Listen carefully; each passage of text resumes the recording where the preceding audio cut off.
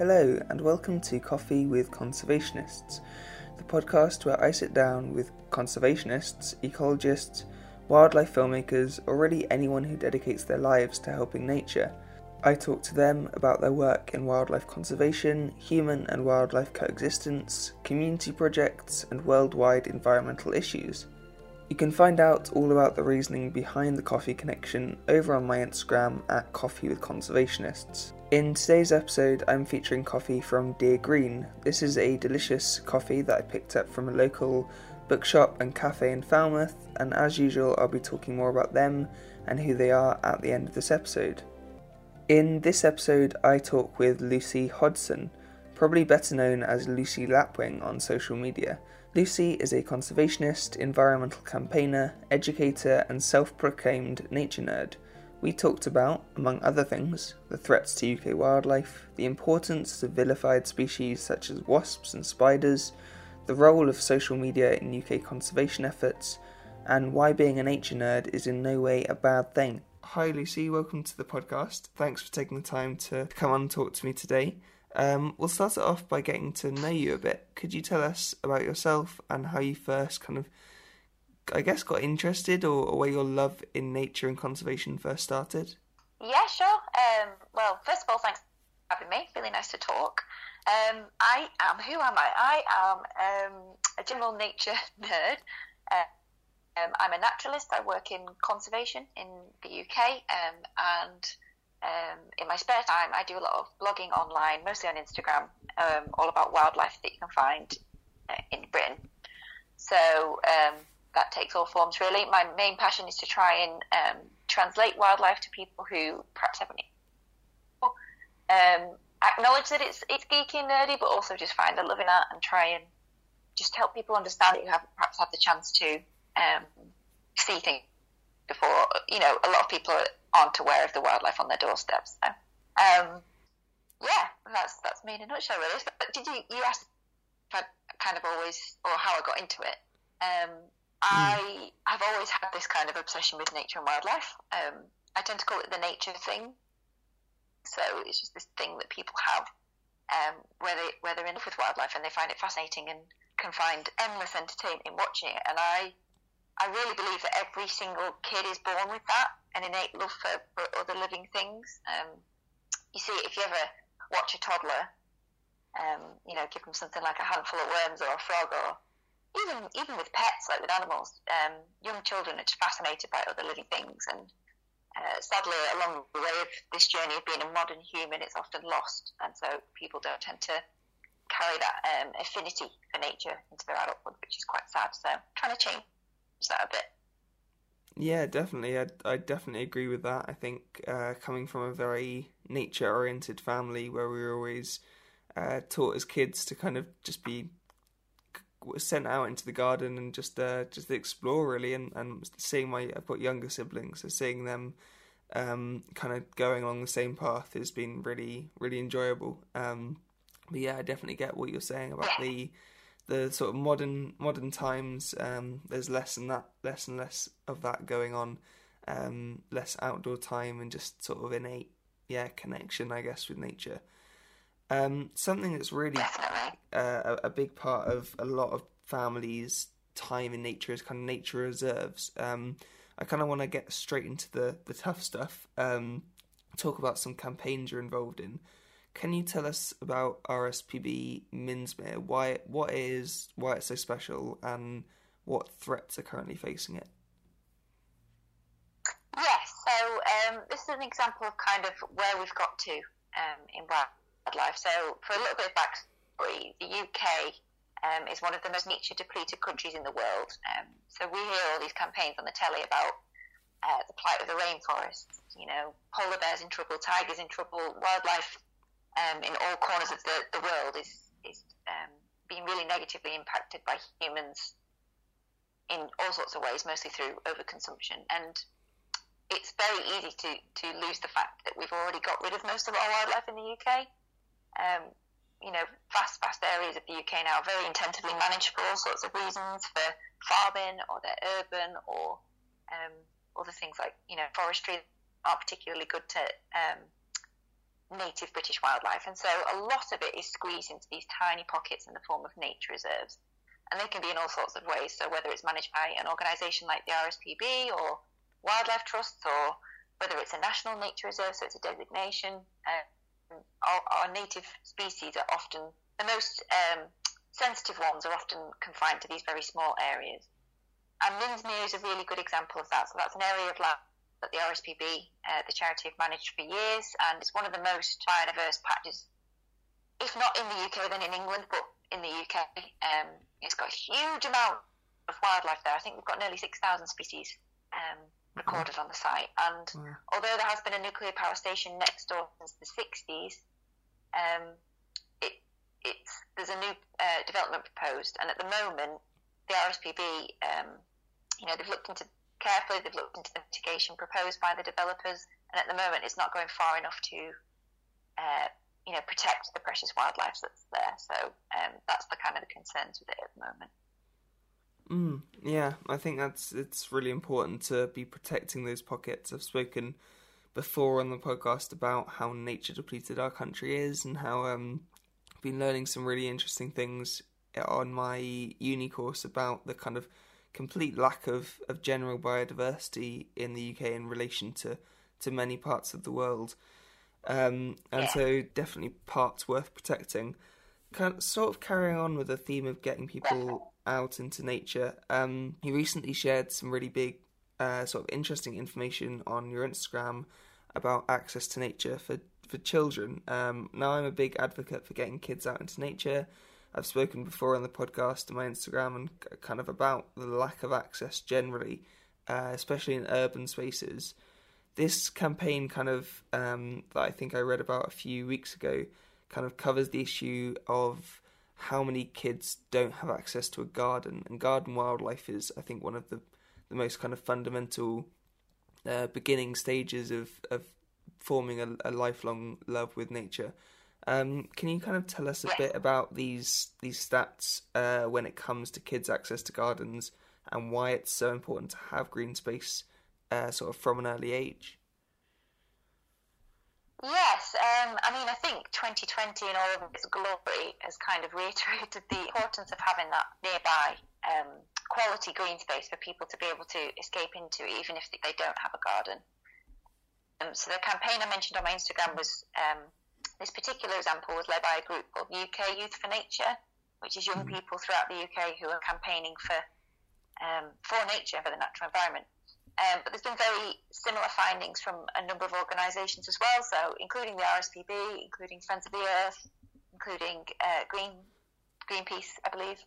And it's just to show the dire state of access to green space that so many young people have nowadays. And, it's something we often take for granted. So, the statistics say the average child in the UK now spends less time outside each day than your average prisoner, which is quite a shocking fact to look at. And if you look at the biggest urban area near me is Birmingham, and in the wider Birmingham area, there was a study a couple of years ago that showed that 1 in 10 kids hadn't set foot in a natural environment in the last year.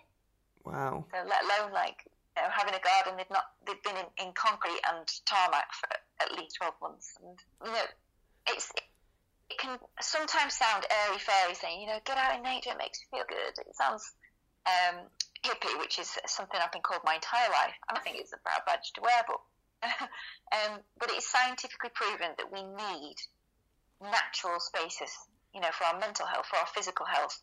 It's, if you think of how much pollution we're exposed to, it mitigates that. And we are a species, we forget this so much, we are an animal, we are a species that has evolved in the natural environment, and it's always only in the very, very immediate recent history that we've completely detached ourselves from that.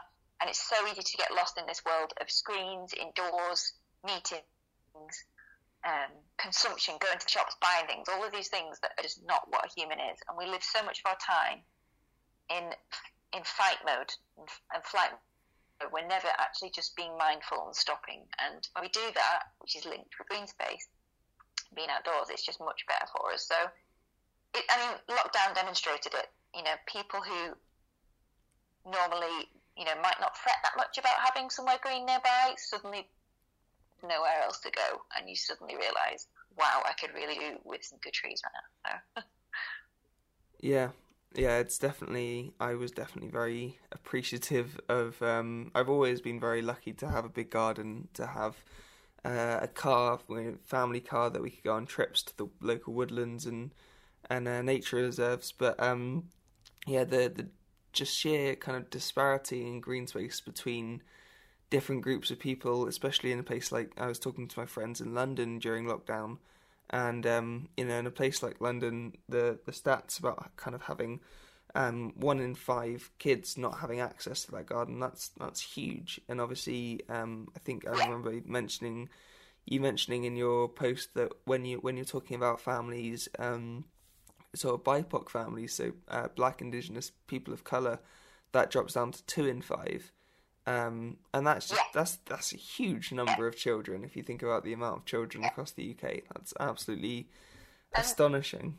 It is. It's huge, and this is the thing, because in 2020 we've seen a lot more discussion around all of these issues, and you get so many people. I mean, I'll go out there and say it. You get a lot of people who have attitudes to it, who will say things like, well, there's nothing stopping Black people going out to the countryside, so why making this into a political problem? And it's like, if we know that Black people and people of colour are disproportionately growing up in areas where they have less access to nature, why is it going to matter to that person? Why will you care about something that you've not, been educated in, and you've not been given the chance to engage with? A lot of the nature community and the conservation community are very white, very middle class, and that is because often you will have somebody in your life as a child who is that nature influence, who is somebody, perhaps a relative or a friend, who exposes you to it, and it has always been white middle class pursuit. And so no wonder it's not changing, because organisations and individuals aren't proactively, trying to help people into the sector. It's born from those childhood experiences. So if you've not got a decent park, a decent place to go, it's not going to feel relevant to you to travel miles out to the countryside to see a bunch of white middle class faces staring at you and saying, "Oh well, you're imagining that there's no problem here." Yeah, 100%. I think this is something I've touched on quite a few times before with some amazing guests who kind of made their way into this sector in quite difficult circumstances. And I think it's such an important thing to, I say I've touched on it before because a couple of my listeners will probably be tired of me saying it, or talking about it, but we just need to keep on saying it until change happens, because it is, ridiculous how, I think I bring it back to me because it's kind of a relatable example, but I'm a white guy, I'm 20, I'm going into this field of conservation, filmmaking and photography, and growing up my influences were people like David Attenborough, Jane Goodall, Gordon Buchanan. They were white people, and white middle class people or upper class people. And I just, until a couple of years ago, I was looking at my book, I think it was last year sometime, I looked at my bookshelf and went, there's one conservation book here written by I think he's a Korean researcher and photographer. Everything else, every other nature book, every other nature guide, field guide, coffee table photo book that I had on my shelf, everything was completely white centric. And I think that that's just the world is, isn't it? So that's just kind of this is the problem. It's kind of very, very reflective of the wider conservation and nature sort of communities, really. Thank you for raising that point. Very important. I think one thing that obviously we've talked about just now a couple of times is kind of your social media use. How you use social media really effectively to communicate really important issues like this. Just to kind of go into a bit of a light-hearted topic, something you talk about a lot is the importance of quite, I'd say, vilified animals, things like spiders and wasps. Obviously, there's hundreds of species of these creatures in the UK, so if we talked about each and every one, we'd be here for days. I'd love to do that at some point, have a conversation with someone for days on end about spiders and wasps, because I love them. But could you kind of give me a brief rundown of why sort of certain animals are so useful and why they're seen as kind of bad creatures by, I think, the vast majority of people? Yeah, this is something I find fascinating because it's such a social, cultural thing. You find these negative attitudes just amplified, and people repeat them and react to these things without really questioning it. And I truly believe that exposure to these things is what helps you get over the fear of it. I'm not by any means judging anybody for having a fear of things, because it's such a natural reaction, we can't really control it. And I am scared of some things. I really dislike horseflies. I'm going to put it out there. Like, I have some kind of weird semi-allergic reaction to them, but, they're just nothing, and they've got beautiful eyes. I can still slightly appreciate them. But things like spiders and wasps, and insert other species here, we get all of these things very heavily vilified by the press. The media has played a large role in this. You can, if you just type in spider UK and then into Google and go on the news, just have a laugh at some of the headlines. Like, I'm not exaggerating. The headlines are like, giant sex-crazed spiders invading UK homes this autumn, or Asian murder hornets, German Asian murder hornets descending on the UK. How they can be German and Asian coming over at the same time. Other things like this seagull ate my dog. It's just like people are just taught to fear because it sells those clicks, it sells those papers, it gets people, interested in it, and it's so easy. Once you've got a bit of fear in something, it's so easy for that to escalate. And these things are, they're part of the environment around us, and I think as well as the fact that there's fear mongering around them, we are, as I've said before, in such a dire state in terms of our biodiversity that we're encountering them less and less often, so that when we do encounter them, it's all that bit more scary. In the past, there would have been many, many more insects about. We know that invertebrate and insect numbers have crashed significantly in the past half a century or so. It's just, and we lead these increasingly sterile lives as well. So if you think everything's cast out of your home, you're not going to encounter things the same. So I'm just trying to turn it around and show people that these things, often help us pollinate, or they themselves, like if you look at spiders, will eat other species, that things like mosquitoes and midges that drive us mad. It's all part of the balance of it, and there should be always a huge diversity of insect and invertebrate life. It should be a given. Yeah, I think looking at your in little illustrations and infographics that you create, it's I've learned so much this year actually, just looking at your account about how useful they are. Because I knew sort of obviously that these creatures were useful in some way, and that they were being vilified by the press. I've actually, just as you've been speaking, I typed Spiders UK, and the first thing that came up was Metro spiders in Britain are more dangerous than we thought, study claims, which is not quite a comedic headline, but it is kind of reflective of the general things that I'm scrolling through here. Quite a lot of fear mongering about. It's really difficult. Yeah, I think it is quite hard to. It's quite hard to persuade people as well. Like I've spoken to people at uni and who aren't into nature or conservation, and they've kind of gone, tried to kill a wasp, and I've been like, wait, no. I read something the other day on Lucy's Instagram about why wasps are so important, and we then sit and have a conversation about the usefulness of wasps, and they're just completely incredulous and be like, what? Wasps have a purpose? They're not just buzzing, flying, little annoying things that we need to kill on sight. So that's really interesting. It's hard because you think of wasps and stuff; they are linked with pain. But this is another interesting thing about humans, is that we seem to have this attitude that we shouldn't be inconvenienced by nature ever. And some people are highly allergic to wasps. Fair enough. Be very careful with yourself. But the vast majority of people are not. And you know what? It really doesn't hurt that much. I got a little bit too close to a wasp's nest this year. I was very excited. It looked like it had been disturbed by badgers, so they were obviously pissed off, and I got a bit too close. They kicked off, they came for me, and I got a wasp up my shorts. It stung me on the back at least 5 or 6 times. It really hurt, but it wasn't the worst thing I've ever done. I've ever stubbed your little toe on a stool or a table? Yeah. Ouch. And I can't kill anything out of anger because of that. That's my own fault.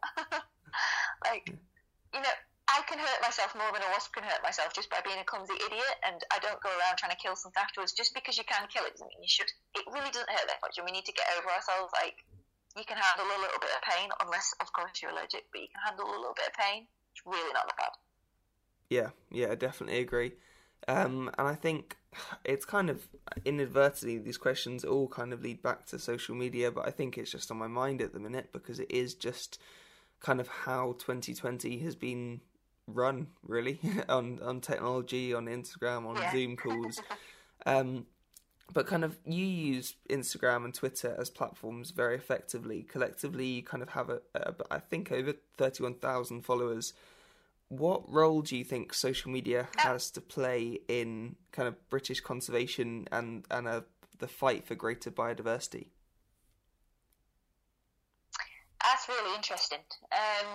I have a love-hate relationship with social media. Twitter, I tend to call the argument machine because I think it's just where people just go to create arguments. It can be often very unuseful. Yeah, couldn't agree with you more. I think. I mean, I'm not on Facebook for that exact reason. I was just sick of seeing vague, racist relatives argue about stuff, so I quit that. But yeah, so I think it is useful. I think it's definitely not the be-all and end-all. It's a useful tool in a suite of tools to communicate about things. Now, I'm just a normal person, and I taken to using the only platform that I kind of got the access to use at the moment. I'm not a professional photographer or videographer. I don't have any means of amplifying my voice other than through social media at the moment. So that's kind of actually what I do. But in terms of influencing conservation, the best way to influence conservation is on the ground. That can play its way out in all sorts of ways, whether it's through changes in agricultural policy or whether it's through private rewilding projects or anything like that. It's just one little piece of the jigsaw puzzle. That's very cliche thing to say. But there's a huge diverse audience on social media. So from my perspective, there's always average Joe British public people on there who know nothing about wildlife that I can hopefully just give them a little drop of wild that might start them on a journey towards enjoying it. So that's kind of how I look at it. Yeah, I think that I'd agree with you definitely that a lot of people have love-hate relationships with it. I think sometimes I struggle a bit. I'm lucky because I'm not quite stuck in my own little echo chamber, but I do struggle with the idea of an echo chamber quite a lot. It's kind of, I'm kind of preaching to the converted whenever I talk about ecological or wildlife issues. I find that most of the accounts that I follow, most of the accounts that follow me are fellow, are listed in their bio as conservationists or naturalists or environmentalists or wildlife photographers. So they kind of, I kind of hit a wall at times. So it can, as you said, be a very useful tool. But I definitely would agree that it's not the be-all and end-all. So yeah, thanks for your input as a social media user and as a general human. I think really it's just good to get that. About the echo chamber thing, people say that a lot, and I feel it too. It is an echo chamber.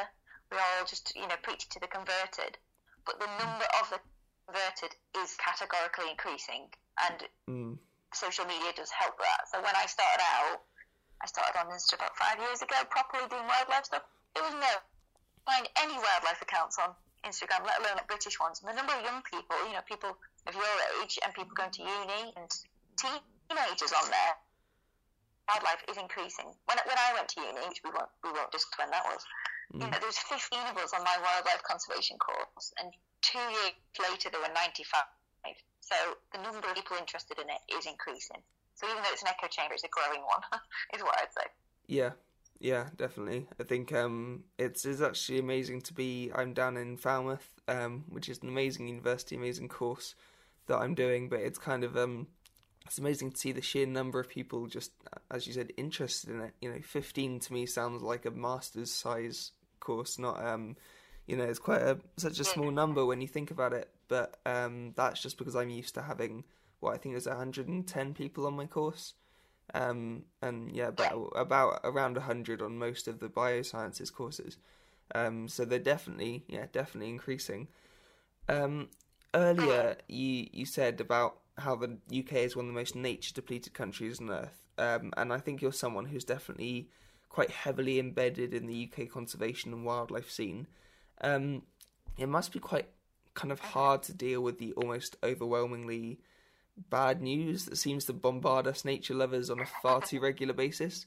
If you don't mind answering this question, have you ever suffered from eco-anxiety? And kind of if you have, what's a way you found to sort of keep it in check a bit? Oh, massively. Absolutely. Like, I can be asking my friends, absolutely horrendous. I go into like funks. So before eco-anxiety became a term, I used to call it the eco-dread because there wasn't a word for it. Okay. And I just say to my friends, I've really bad eco-dread, because I'd be reading the news, and it got to the point that, like, I was deleting, this was about 4 years ago, I was deleting news apps off my phone for, like, periods, because I was like, I just kept immediately scrolling to the environment section, and it's very cyclical, so, you know, sometimes I feel alright, and then other times you feel horrendous. And the worst thing about it is that nature, for me and for, you know, other people who have the nature thing, it's a remedy, but by delving into the remedy, you're reminded of how bad the problem is. So then you go back to your remedy, and then it's like a vicious circle. You're like, feeling crap about the environment and nature, I'm going to go out bird watching. And then you find, like, you know, you start thinking about looking at lapwings, for example. You're like, oh God, declined by, and so what, 60-something%. Well, this is great, you know. So it's really hard, because it's kind of, it's the best and worst hobby in the world. I do try and stay hopeful. Like I said, there's a lot more people interested in it. I think climate change, I think, you know, kind of out of the bag with that. I think I don't have faith that the human race could necessarily change that quickly, but I think the human race has the ability to adapt. It's really difficult, because, you know, you look at things on a UK basis. So at the moment, I'm feeling quite a lot of hope. Recently, I've done a little bit of reaching out to people who work in the agricultural sector in the UK, and I'm just at the start of having a few chats with people about the future of farming going forward in the UK. And there's some really promising signs in changes in kind of policy and the way of doing things that will hopefully give better results for nature. Excellent, great. That then doesn't take away from the fact that we're in a global biodiversity crisis. And just because we fix things on our tiny island, maybe, doesn't mean that the rest of the world's okay. So I think, you know, you're one human being. You've got to take the joy from everything that you can. Try and immerse yourself in wildlife as much as you can whilst you're here. And just do everything that you can to try and make a difference. You know, you might not be able to change the world as an individual, but you can get to the end of your life and think, oh, well, I buried my head in the sand and didn't try. Or you can get to the end of your life and, you know, the world's burning around us, but at least we gave it our all. But that's a very depressing way to look at it, but that's how I feel.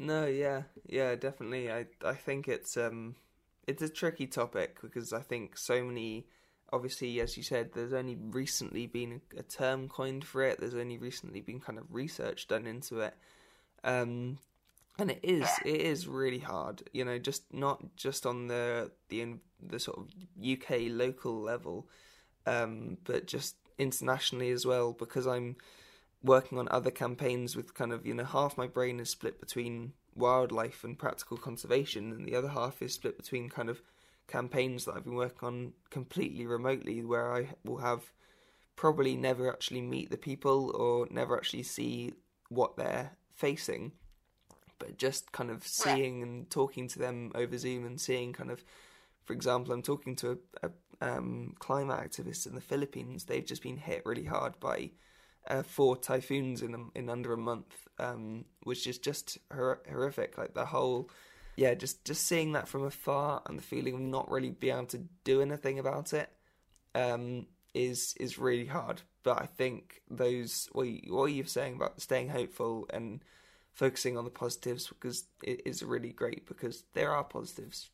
As much as we want to focus on all the negatives, because there's tends to be quite a few more of them, positives do exist. You know, there's lots of exciting projects going on across the UK and across the world that could really make a difference if some important people give it their backing. So yeah, I think hope is a really important thing to hold on to. I think definitely. This leads nicely into some more a quick last question about young people again. A lot more people, young people, are getting off their phones, as we just said, and back into nature. There's a lot of amazing groups kind of giving us all hope by working with kids to get them out and about in parks and woodlands. My little brother is 6. He's already showing signs of becoming a fully fledged nature nerd. He absolutely loves nature, spends almost every waking moment he can in our garden, rain or shine. So he is the perfect example to use right here. But if you could give one piece of advice to kind of budding conservationist or a budding nature nerd, what would it be? Wow, okay. That's kind of it's hard to narrow it down, I know. But, oh, it's difficult, isn't it? I suppose, okay, a two-pronged thing is immerse yourself in the nature, learn about the nature, absorb the nature, just be it, feel it, see it, touch it, lick it, whatever you need to do. Immerse yourself in that natural world and experience of it as possible, and then share that love. So, pass on that passion and enthusiasm and just love for it. Miss it. People need to see how magic the world is, because one thing I just wish I could do is just take that feeling in the back of my skull when I'm engaged with nature and just implant it in somebody's head. If I'm watching a robin singing or something, and just make them look and just see it and feel it, because if everybody got it, then if everybody had this nature thing, then people would care.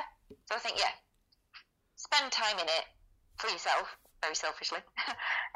Learn about it and spread the love. And I think not in a blame. I hope and think that young people could and should grow up to live a life a lot slower, more simple. With a lot less consumption, and less consumption is not a bad thing. It's not. You're not doing without. You're just doing things differently. We've come to take for granted the amount of stuff that we can get at a moment's notice, and the cheapest food on the planet. And you shouldn't. Lived a lot slower and didn't need to buy new outfits every month. We spent more of our income on food and just slowed down, walked more places on foot, lived a bit more locally. Everything was a bit more considered. I think the world would be a lot better place. Sorry, that was quite a long answer. No, it was great. It was quite hard to narrow that down. That was quite a difficult question. I think I kind of wanted to just put it in there because you are kind of, especially among the community that I've spoken to, and you are kind of regarded as the kind of ultimate nature nerd, which I think is a really great thing. It's not, nerd is not a bad term at all. Badge of honour. It's not. But yeah, so it's great to get your opinion on that. I mean, the last thing to say really is, before we finish, is it right if we just do a little quick fire round? So these are kind of 4 questions that I ask all my guests, and they stay the same throughout. Oh, yeah. And just answer them kind of as quickly as possible, really. So first off, what's your favourite animal? Oh, God, that's already too hard. I know, I really sorry. Like toads. I really like toads. Yeah. Toads are just brilliant. Toads are excellent. Where is a place you like to go and connect with nature, somewhere you feel really at home outside? My favourite reserve is RSPB Coombs Valley in Staffordshire. It's an ancient woodland. It's brilliant and gorgeous and peaceful and quiet. Do you have a conservation hero? Probably my best friend, Nadia Sheikh. She works in conservation. She's all about people power and people empowerment, and working with normal people on the ground to inspire them to engage people with nature. So not necessarily well known, but she's my conservation hero. Last off, how do you take your coffee? Black. Cool. The reason I asked that question is the podcast, as I mentioned, is called Coffee with Conservationists. So at the end of each episode, I'll highlight a different independent, sustainable, ethical coffee company, and try and get hold of their coffee if I can. Usually, I hope it's a bonus if it links to conservation. Doesn't always, but usually, it's a company that uses direct trade or is B Corp certified or something amazing. I think coffee is something that kind of gives this podcast a bit of a niche and unifies a lot of people as well in our love of coffee. So I think kind of we can kind of wrap it up there. But before we finish, I wanted to ask, where can people find you? What are your main handles to kind of see the work you do? It'd just be Lucy_Lapwing on Instagram and Twitter, and then hopefully in the new year maybe YouTube when I get organised. But yeah, Instagram and Twitter for now. Lucy_Lapwing. Awesome, sounds good. Well, thank you so much again for coming on. I'm sorry about the technical messes at the beginning, but I'm glad we got it sorted, and hopefully nothing will go wrong with this recording, and it will be a smooth and nice interview. We've talked about some really important things, and yeah, I'm just really grateful that you took the time to say what you had to say. No worries, anytime. It's lovely to speak. Stay in touch. Thanks again to Lucy for taking the time to speak to me today. All the links to her social media will be in the description down below. So I said that today we're featuring coffee from Dear Green.